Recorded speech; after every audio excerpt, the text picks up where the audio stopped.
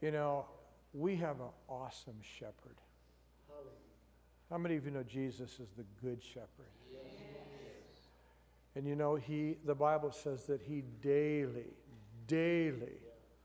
just brings his goodness on his people, because you are extremely valuable in his sight. He loves his people.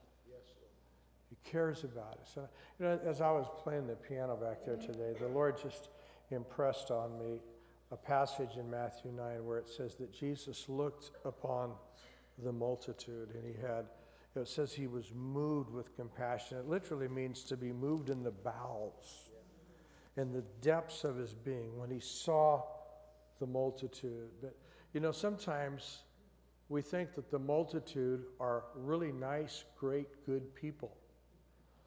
But you know, when Jesus saw the multitude, you know what he saw? He saw liars. They were thieves. They were publicans. Not Republicans, they were publicans. A publican was a Jew who worked for Rome, who was considered a betrayer of the Jews. Because many times these guys would skim and they would steal from even very poor people. These people were filled with witchcraft. They were filled with rebellion. Many of them were in such deep bondage. There was a toxic religious spirit and oppression over the land when Jesus came. And when Jesus came with the good news of the kingdom, it was such a shock, because people had become so desensitized with the toxicity of the sin nature and the religious system of that day, that concepts like freedom, liberty, the whole idea of you becoming more than a conqueror was so foreign to people in Jesus' day that they just couldn't grasp it. But he was moved with compassion. By the way, do you know we have in some cases, in some ways, the same spirit. There are people today that are stuck in their life. And how many of you believe God wants us to move forward in him? He doesn't want you to be stuck. In the Old Testament, the journey begins with Abraham, Isaac, and Jacob in the book of Genesis. But from Genesis chapter 50 to Exodus chapter 1, there are 430 years. There's a space.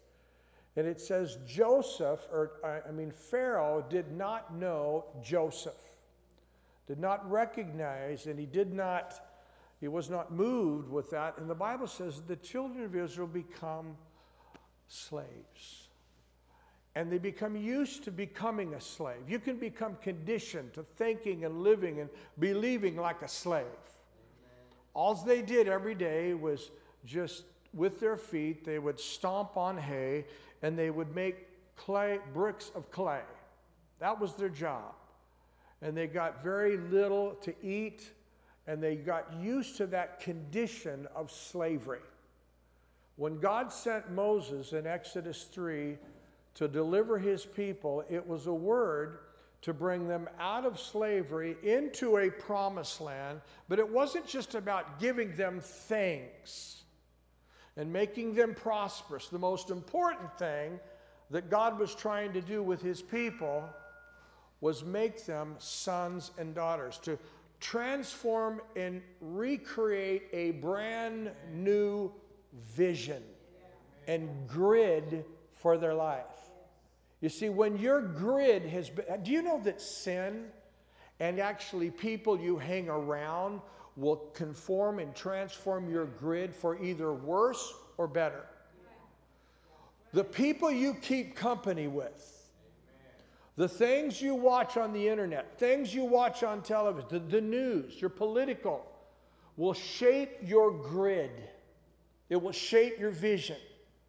And right now, there are even political leaders that want you to become dependent on them. But God's desire and plan was to bring his people out of slavery into a place where there's liberty and freedom. And the only way that we can experience that true freedom is when we are not only transformed in our grid and our vision, but we begin to see ourselves with a brand new identity. The purpose of the gospel was to reshape and renew your mind so you begin to think like a winner. But when you've been a slave for so long, you've been living in the ditch of sin and self-pity and feeling sorry for yourself, and God comes to you with a fresh word, a prophetic word, all of a sudden the devil attacks that word. Mark chapter 4 says that when the sower went out to sow the seed, immediately Satan came and stole the word. So anytime, and so how do you know that the word's been taken out of your mind? You know what it is? You become passive. Oh, I've heard that word before. Oh yeah, it's ho-hum. Yeah, I've heard that. And you're always looking for some bigger thing. And God has come to bring a word of refreshing and renewing of our mind, because He intends for you to be blessed. He intends for you to be the head and not the tail. He intends for you to be above only. He intends for us to be more than conquerors in Christ. Amen? So this morning I want to just take us a little bit on a journey on where we are going. Now, there's not only an individual vision that God will give you, which has to do with your calling and your place, but there's a corporate vision. How many of you know that vision is also becoming part of a team? So I put a bus up there because how many of you know that we need to ask ourselves, where's this bus going? How many have ever got the wrong bus, the wrong plane, the wrong train? You know, I don't know if you, but I did it once, and I ended up in Southwest Portland, and I could not get the bus driver to turn around because he had a route. He says, "Mister, I will let you out at the next stop, but I'm not going back for you." I learned a lesson, and here's what I learned. You got to make sure you're on the right bus. And I didn't look at the directions over the head. I saw part of it, but I didn't read the rest of it. And I was going north to Gleason, and the guy turned west, and I said, "Stop!" Didn't stop. See, sometimes we carelessly just kind of drift through life, and we just, there's a lot of people, 70%, according to Barna, 70% of Americans right now have no vision for their life.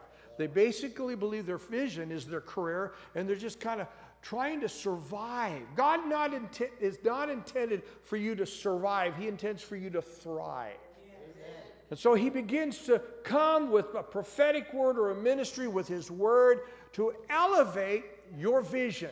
But it starts with helping you to know who you are and not being held hostage to your past. Somewhere along the way, I have to make a decision. Am I going the right way or the wrong way? How many of you know that's just simple? Jesus said this, "Follow me." To be a follower, that means He's in charge. A person who doesn't follow is in charge of their own life. You're not. You can pretend to follow Jesus. By the way, coming to church doesn't make you a follower.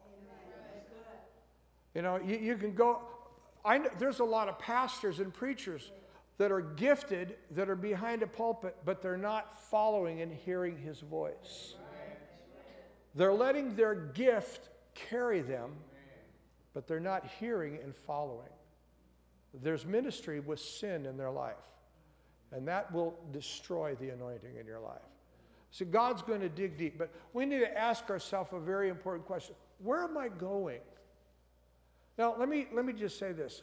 When I talk about vision and purpose today, I am not trying to get people to get into the church and get on the pulpit and do a ministry in the church.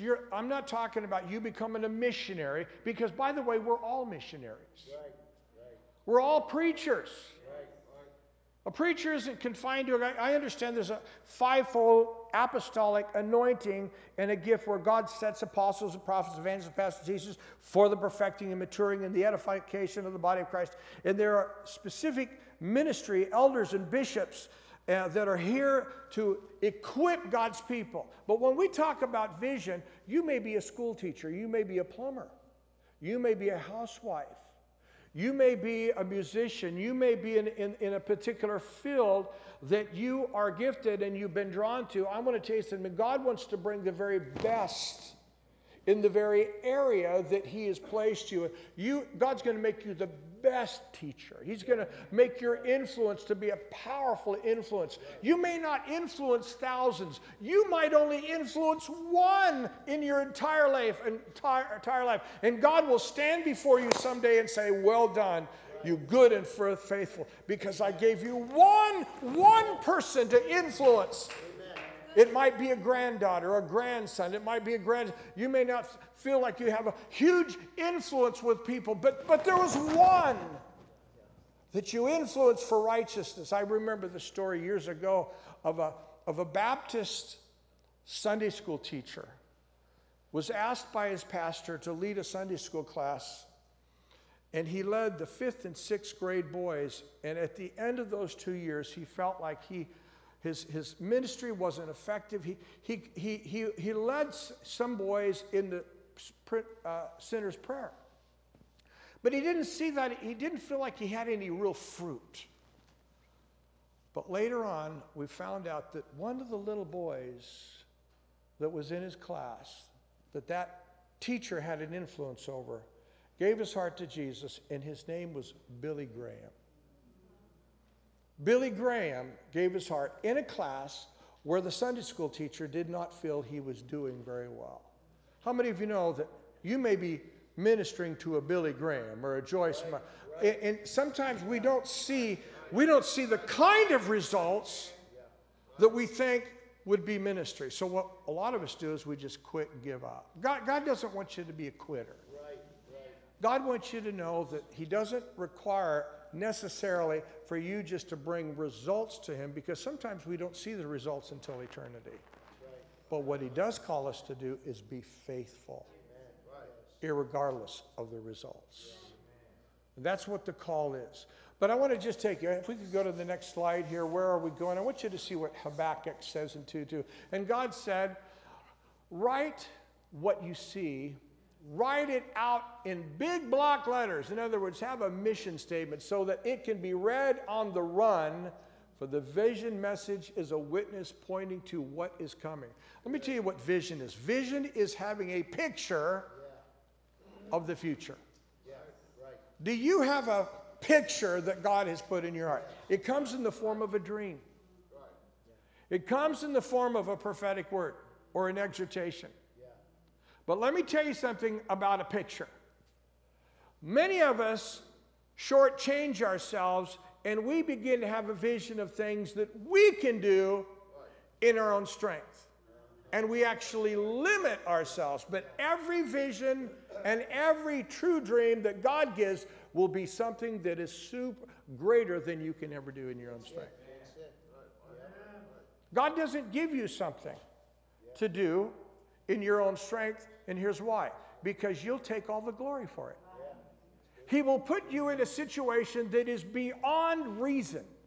It'll bring contradiction at times. The dream and the vision will bring confusion. It might even bring shock. Can any of you ever hear a word from God where God sends you to a nation to actually bring and transform the entire nation?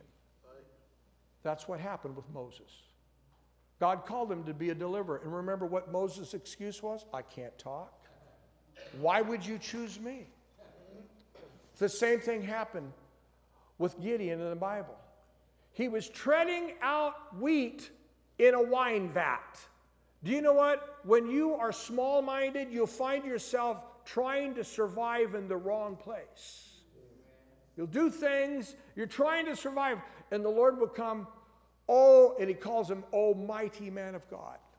And Gideon began to complain. Where are you, God? Where is the God of miracles? And you know what? The angel never answered him. He says, you're to rise up, O mighty man of God, and you're going to go forth and you're going to destroy the Amalekites. God has given them into your hand. And all he could do is think about what God didn't do. How many of you know that vision is not always focusing on what hasn't happened or what God hasn't done, but it's beginning to focus on what he is doing now? See, part of the renewing of the mind is when I focus on what he's doing rather than what he hasn't done. And if you don't make that decision, you will be stuck. So God's going to give us a vision, and then he says, write it down. Why? Because we need to remember it. If we go to the next passage, the very next passage, I want to show you 6 important factors that are the components of any vision. I'm going to move through these real quick. First of all, vision gives you a destination, a picture of the goal. We need a destination. It also, there's a roadmap. In other words, how are we going to get there? This involves the journey. It's one thing to have a destination, but then there's the journey, how we're going to get there. What's the plan? Then the vehicle, the work that is necessary. God uses the vehicle of the work that is necessary. Fourthly, teamwork. You will never be able to get where you're going by yourself. That's why you're planted in the body of Christ. Do you know why God puts people around you? To help you see what you can't see. I need people. I need leaders. I need apostolic spiritual fathers and brothers in Christ. I need that. It's part of the teamwork in going towards the vision. Then there's the fifth thing is we have to make some decisions. Vision involves a decision.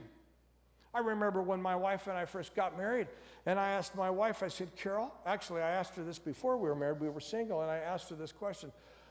And first of all, I made a statement. I said, Carol, before we move forward in our relationship, I need to tell you something. And I told her this, I said, I have a call of God on my life. And she just sat there and smiling and big face. And I said, do you know what that means? She says, yes, I know what that means. And I said, what I mean by that is I believe that I'm not just called to a career, not to say that being in a career is wrong, but I said, I feel that God may want me to go into the ministry. It's been confirmed through prophets and ministries and different men who've come who didn't even know me. And I said, I feel that. Do you have the same unified vision? And she says, yes, I do. And I said, home run. Wow, we're in unity. I didn't ask her what burger joint she liked to go to. I didn't ask her, do you like mountain climbing? Those things were incidental. What movies do you like? We weren't getting, I wanted to know what her heart was. Was it a kingdom focus? It wasn't because we were super spiritual. It was something that the Holy Spirit put on my heart. And so, how many of you know it's important to talk to people? It's important to talk to your boyfriend, girlfriend, your spouse. It's important, even now, even after 42 years of marriage. Carol and I still talk about the vision. We've made a decision. We've also made a decision that in order for that vision to come to pass, we have to guard our hearts. I mean, I want to tell you something. There have been many people in our life, good people, good friends. I'm going to say something. I want you to hear me. There have been good friends in our life that had we made decisions to follow with them or to keep company in their crowd, it would have distracted the vision. Now, I understand we're to be a light to the world, but that's a different thing. But I'm talking about opening our hearts in a fellowship where there are certain people that would derail. For instance, what I'm talking about is there's people that had a bad attitude about the church or about God. And you know, I guard my heart with people like that. How many of you know you got to guard the vision? Because the devil wants to destroy the vision by getting you around discontents, people that are complaining and murmuring, and there's nothing that will destroy the vision in your life faster than people that murmur and complain and slander. Avoid that. You have to guard your heart. Well, Pastor Ray, what about the love of Jesus? Should we show the love of Jesus? No, the Bible says to separate yourself from those who sow division. Romans 15. You got to guard the heart. Pray for them. By the way, over the years, I have lost friends. I'm not kidding. I've lost friends because I've had to talk to them about bad attitudes. And in my home church, God put a vision in my heart to stay under Pastor Iverson. And I remember there was a couple of men in our church that was trying to split the church. And I remember confronting one of those guys. And he told me to my face, he says, well, I know what side you're on. I said, yeah, I'm on God's side. I'm not taking the side of my pastor or you. The thing is, you are slandering and sowing division, and that's dangerous. And he was offended. There was an offense. And let me tell you, an offense will derail your vision. Are you hearing what I'm saying? You've got to guard your heart here. You're going to make some decisions. You can't just go around and say, well, I'm everybody's friend. You can't do that. You've got to guard your heart. Abraham and Lot were relatives. And the Bible says there was such heated arguments between their brethren that Abraham came to Lot and said, listen, the land is too small for us to dwell together. If you go east, I'll go west. If you go south, there comes a point where you've got to separate yourself from people that might try to derail the vision. Doesn't mean by the way, Abraham went later on and rescued Lot, but they had been separated. He still loved Lot, but you've got to guard your heart so the vision does not become derailed. Some of you have had a call of God in your life. God has spoken to you. And whether, you know what somebody could say to you, and this happens all the time. What are you doing in that position? You're no leader. Who do you think you are? Boy, if people only knew what you did, they would run from you. Do you know that those are demonic lies to derail your vision? There are people that would sow seeds, and there are people today sitting on the bench. They've lost their vision because they're not walking in discernment. There's sometimes you've got to plug your ears and say, I'm not going to listen to this. I'm going to move forward. Amen? The next thing is investment. Every vision is going to cost you something. You're going to have to learn. You're going to have to grow. You're going to have to pay a price. Right. Some people have said, well, Lord, here I am. Oh, God, I'm just waiting for you to tell me what to do. I've been sitting here for 25 years just waiting for God just to bombshell me. I'll do whatever you tell me, God. I'll never forget when I got a prophetic word years ago in high school. It was a powerful prophetic word. I mean, people in the church were shouting, wow, Ray, what an awesome prophecy. I'll never forget going to my youth pastor. And I was kind of having, I hate to say it, but I had a big head because the prophetic word was powerful. I went to Wayman Steele. He was my youth pastor. I said, well, Wayman, when would you like to use me someday? And I will never forget, he put his hand on my shoulder and he led me to a janitor's closet. And he said, I would like you to make sure the youth room is vacuumed every time. And I said, is that it? That's it? So my big prophecy, the big vision that I got started with vacuuming the youth hall. And I remember the first time I started vacuuming, I had an attitude. He didn't listen to my prophecy. He didn't hear what God had called me to be. I'm not kidding. The word was that my feet, the prophet said, your feet will touch the ground of many nations, and you will be a prophet to the nation in your city, and you will be a pastor and a shepherd, a strong shepherd mantle, a strong prophetic mantle is upon you, O man of God, all this stuff. And I come out of that, and I go to my youth pastor thinking, man, Ray, I want you to start preaching themes and messages and doing this. And he hands me a broom or a vacuum sweeper, and I remember vacuuming the floor. My God, I can't believe this. I'm the man of God. I'm vacuuming the floor. And his wife is named Sandy. She comes in and she was a funny gal, but she would say this, isn't it awesome to do things with a cheerful heart? Yeah, I'm cheerful. I'm getting there. And part of the vision involves a journey. See, God, how many here have teenagers you've ever had to teach them how to drive a car? Amen. Can you imagine a 3 or 4-year-old come and say, Dad, let me have the keys, man? I'm sure that all of us here would agree that that's just pure stupid. Well, God wants to give us the keys, but he wants to develop some stuff in here so we don't kill ourselves and kill and hurt other people. Now, I need to say this. There's times where leadership and things that we say and do in leadership will offend. Jesus offended, but he wasn't offending in a way that was destroying people. There were things that he was saying that was contrary and was can you imagine Peter coming to Jesus? Jesus, you're not going to Jerusalem. You're not going to die. That's not going to happen. Just right before that, Jesus said, Peter, upon this rock, man, my church is going to be built because of what you said. I know it. Thank God. Wow, I've got revelation. Then he takes Jesus aside and rebukes him. And Jesus, now think about this. Can you imagine me coming to John and say, I rebuke you, Satan. Get behind me.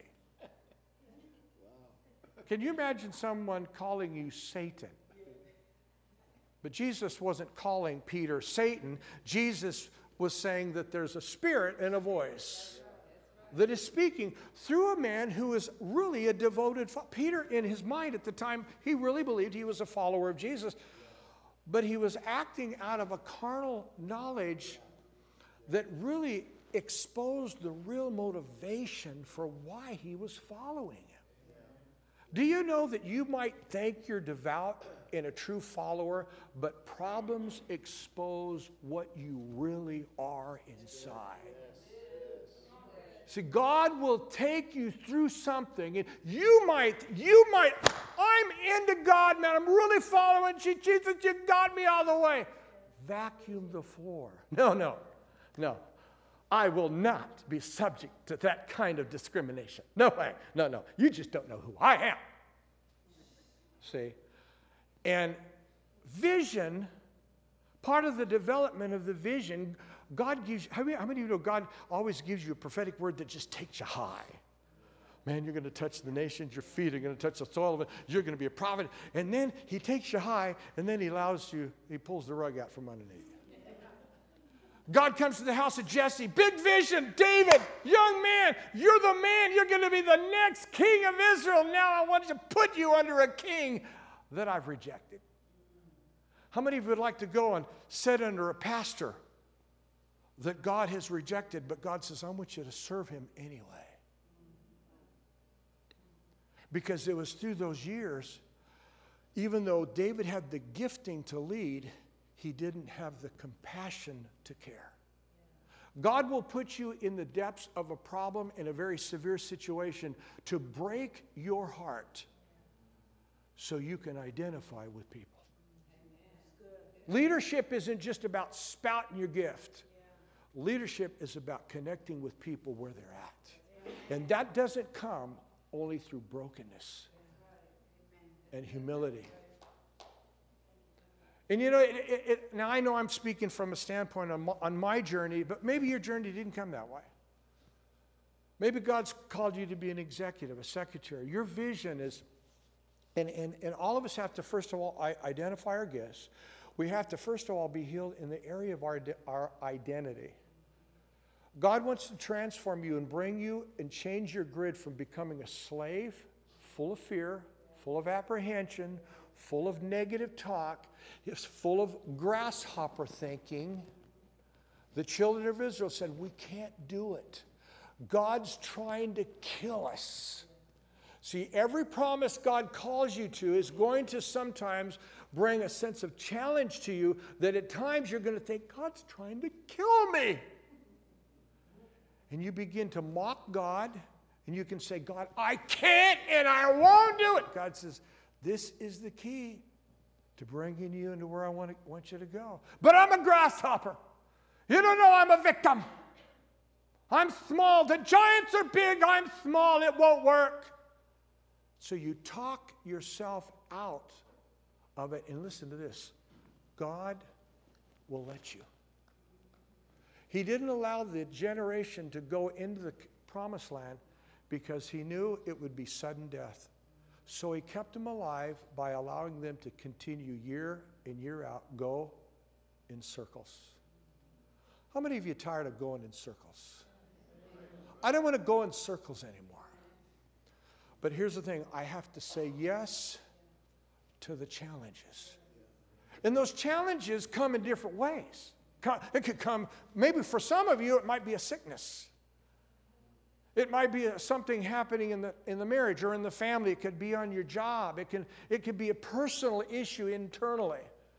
God's asking you to rise up and to begin to think.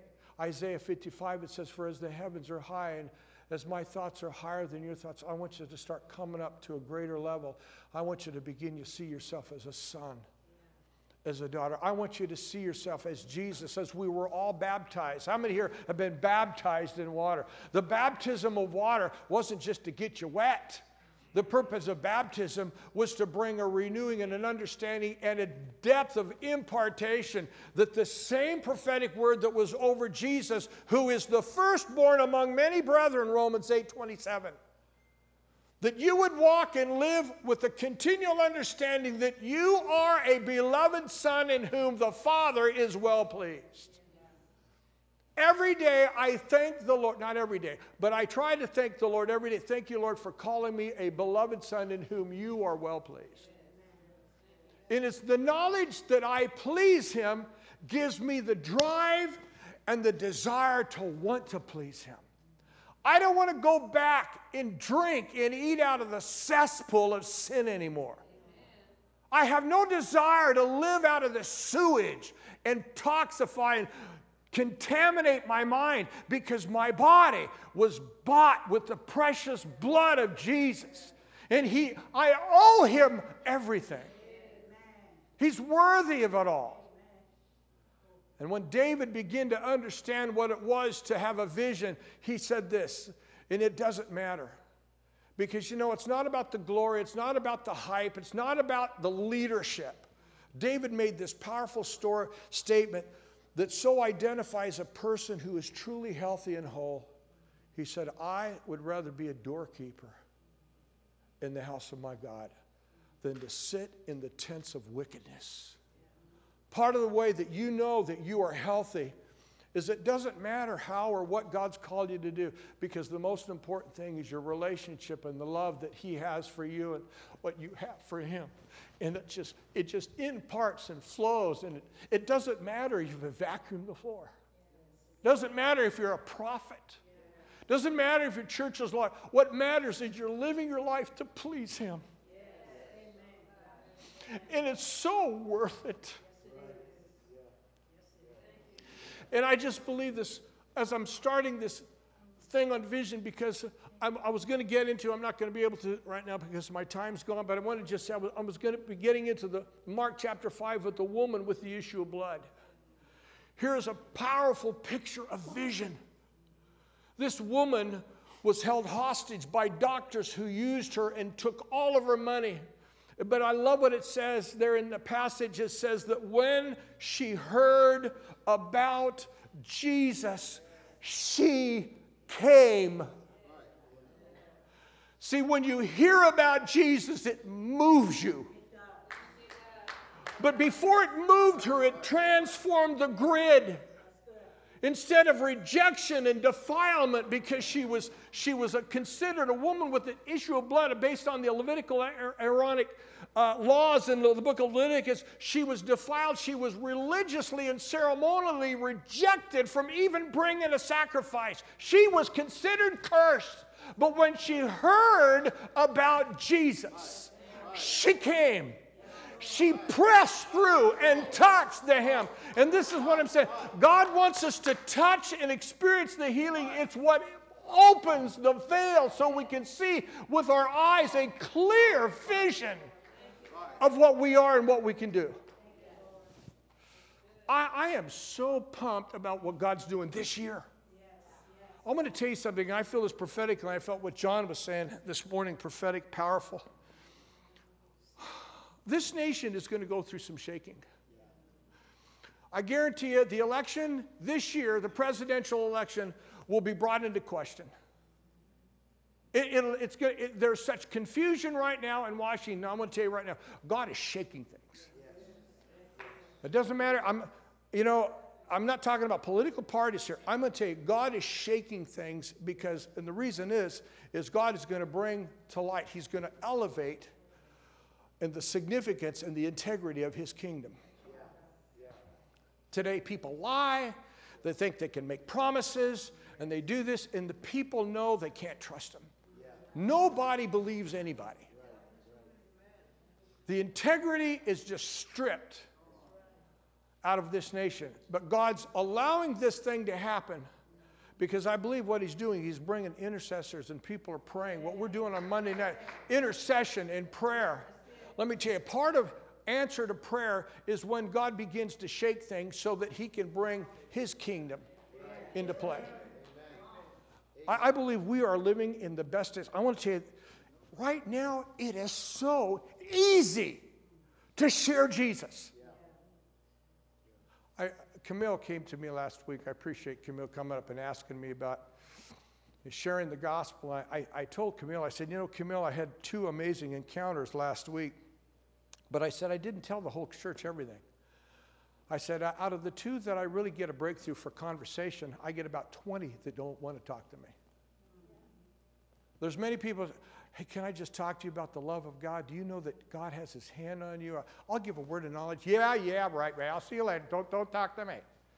Get that all the time. But here's the beautiful thing.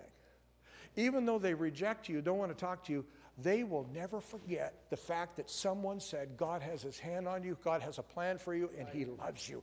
They will not forget that. We've got to get over the fear of people. There are people right now around. Do you know that your word isn't just a word, it's a prophetic word? You're putting a seed in them that's making them think about something they never thought about. And that's powerful, and that's important. Jesus said, Peter, he was having a bad day fishing. He says, Peter, follow me and I will make you fishers of men. And see, that's what we're doing. Part of the sowing of our seed is a prophetic declaration. We're declaring things over people, and you may not see the fruit, but you're sowing the seed. That's what God's asked me to do, and all of us to do that. Now, I'm going to end here because, let me just take the last one here, taking risks. Actually, I forgot to say 7. There's 7 things. Taking risks. One of the things about vision, there's going to be a risk factor. We've got to be willing to get out of the boat, and we've got to learn to walk on water. Amen?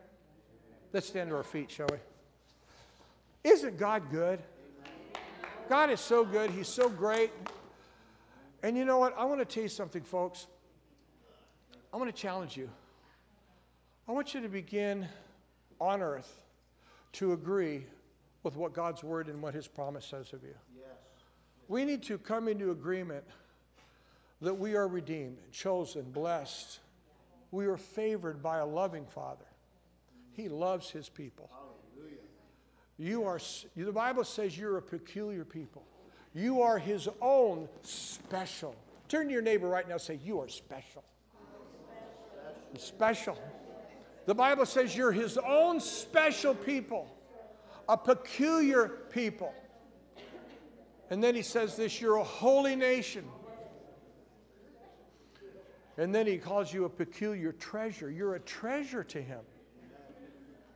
And one of the things about building the vision, we go into vision from a place of strength, not from a place of being a beggar and being poor. We are moving in our vision from a platform of victory, not a platform of defeat. Years ago, I remember one year, we had a coach. This is years ago when I was in JV football.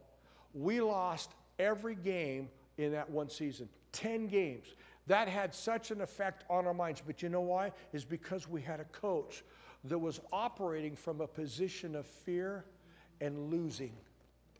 And guess what? That spirit went right into the players.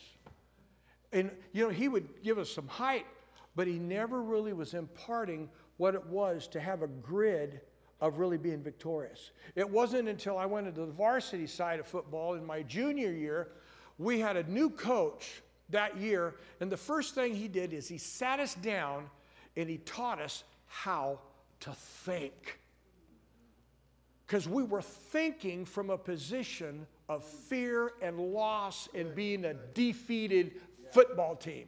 And he says, listen, guys, before we even start practicing, before we start learning all the plays, before we begin to study, do all the disciplines of playing a football game, you need to begin to play and act and think. I don't want to hear one negative word in this locker room. Never. He understood the power of our speech. I mean, he says, I want you guys to start doing high fives. Now, that was foreign to me. But he understood the power of fighting and going into battle from a position of victory. And guess what? Even when we lose or we fail, it's not a disqualification. It's a lesson we learn to take us higher. Failure is not intended to disqualify you. It's a lesson that we learn to take us higher. Amen? So stop looking at your failures as a place of disqualification. No, God actually, let me tell you something. Sometimes God planned your failure. Why? No, see, He will plan a failure so you can come out stronger. It is never to leave you in a place of defeat. I realized there were times where God has actually allowed me to fail so He could bring me higher. God has the last chapter in your book. He who began a good work will be faithful to complete it. Let's lift our hands. Father, we thank you today for the vision that you placed into us by the power and the Holy Spirit. Lord, it is the spirit of resurrection. For he who believes in me, though he were dead, yet shall he live. It is the power and the spirit of resurrection. Lord, you come to speak life to the dead. You come to give faith to those that are weak. You come to give strength, oh God, to those who have no strength. Lord, I thank you, Lord, for the power and the anointing that rests upon all of us to have a vision that is greater than what we could ever even imagine or think. Because we love you, Lord. We're united with you. We thank you for the same glory that the Father gave you, you have given to the church. And Lord, we walk in that in faith today. In Jesus' name. Turn to someone and say, you are a conqueror in Jesus.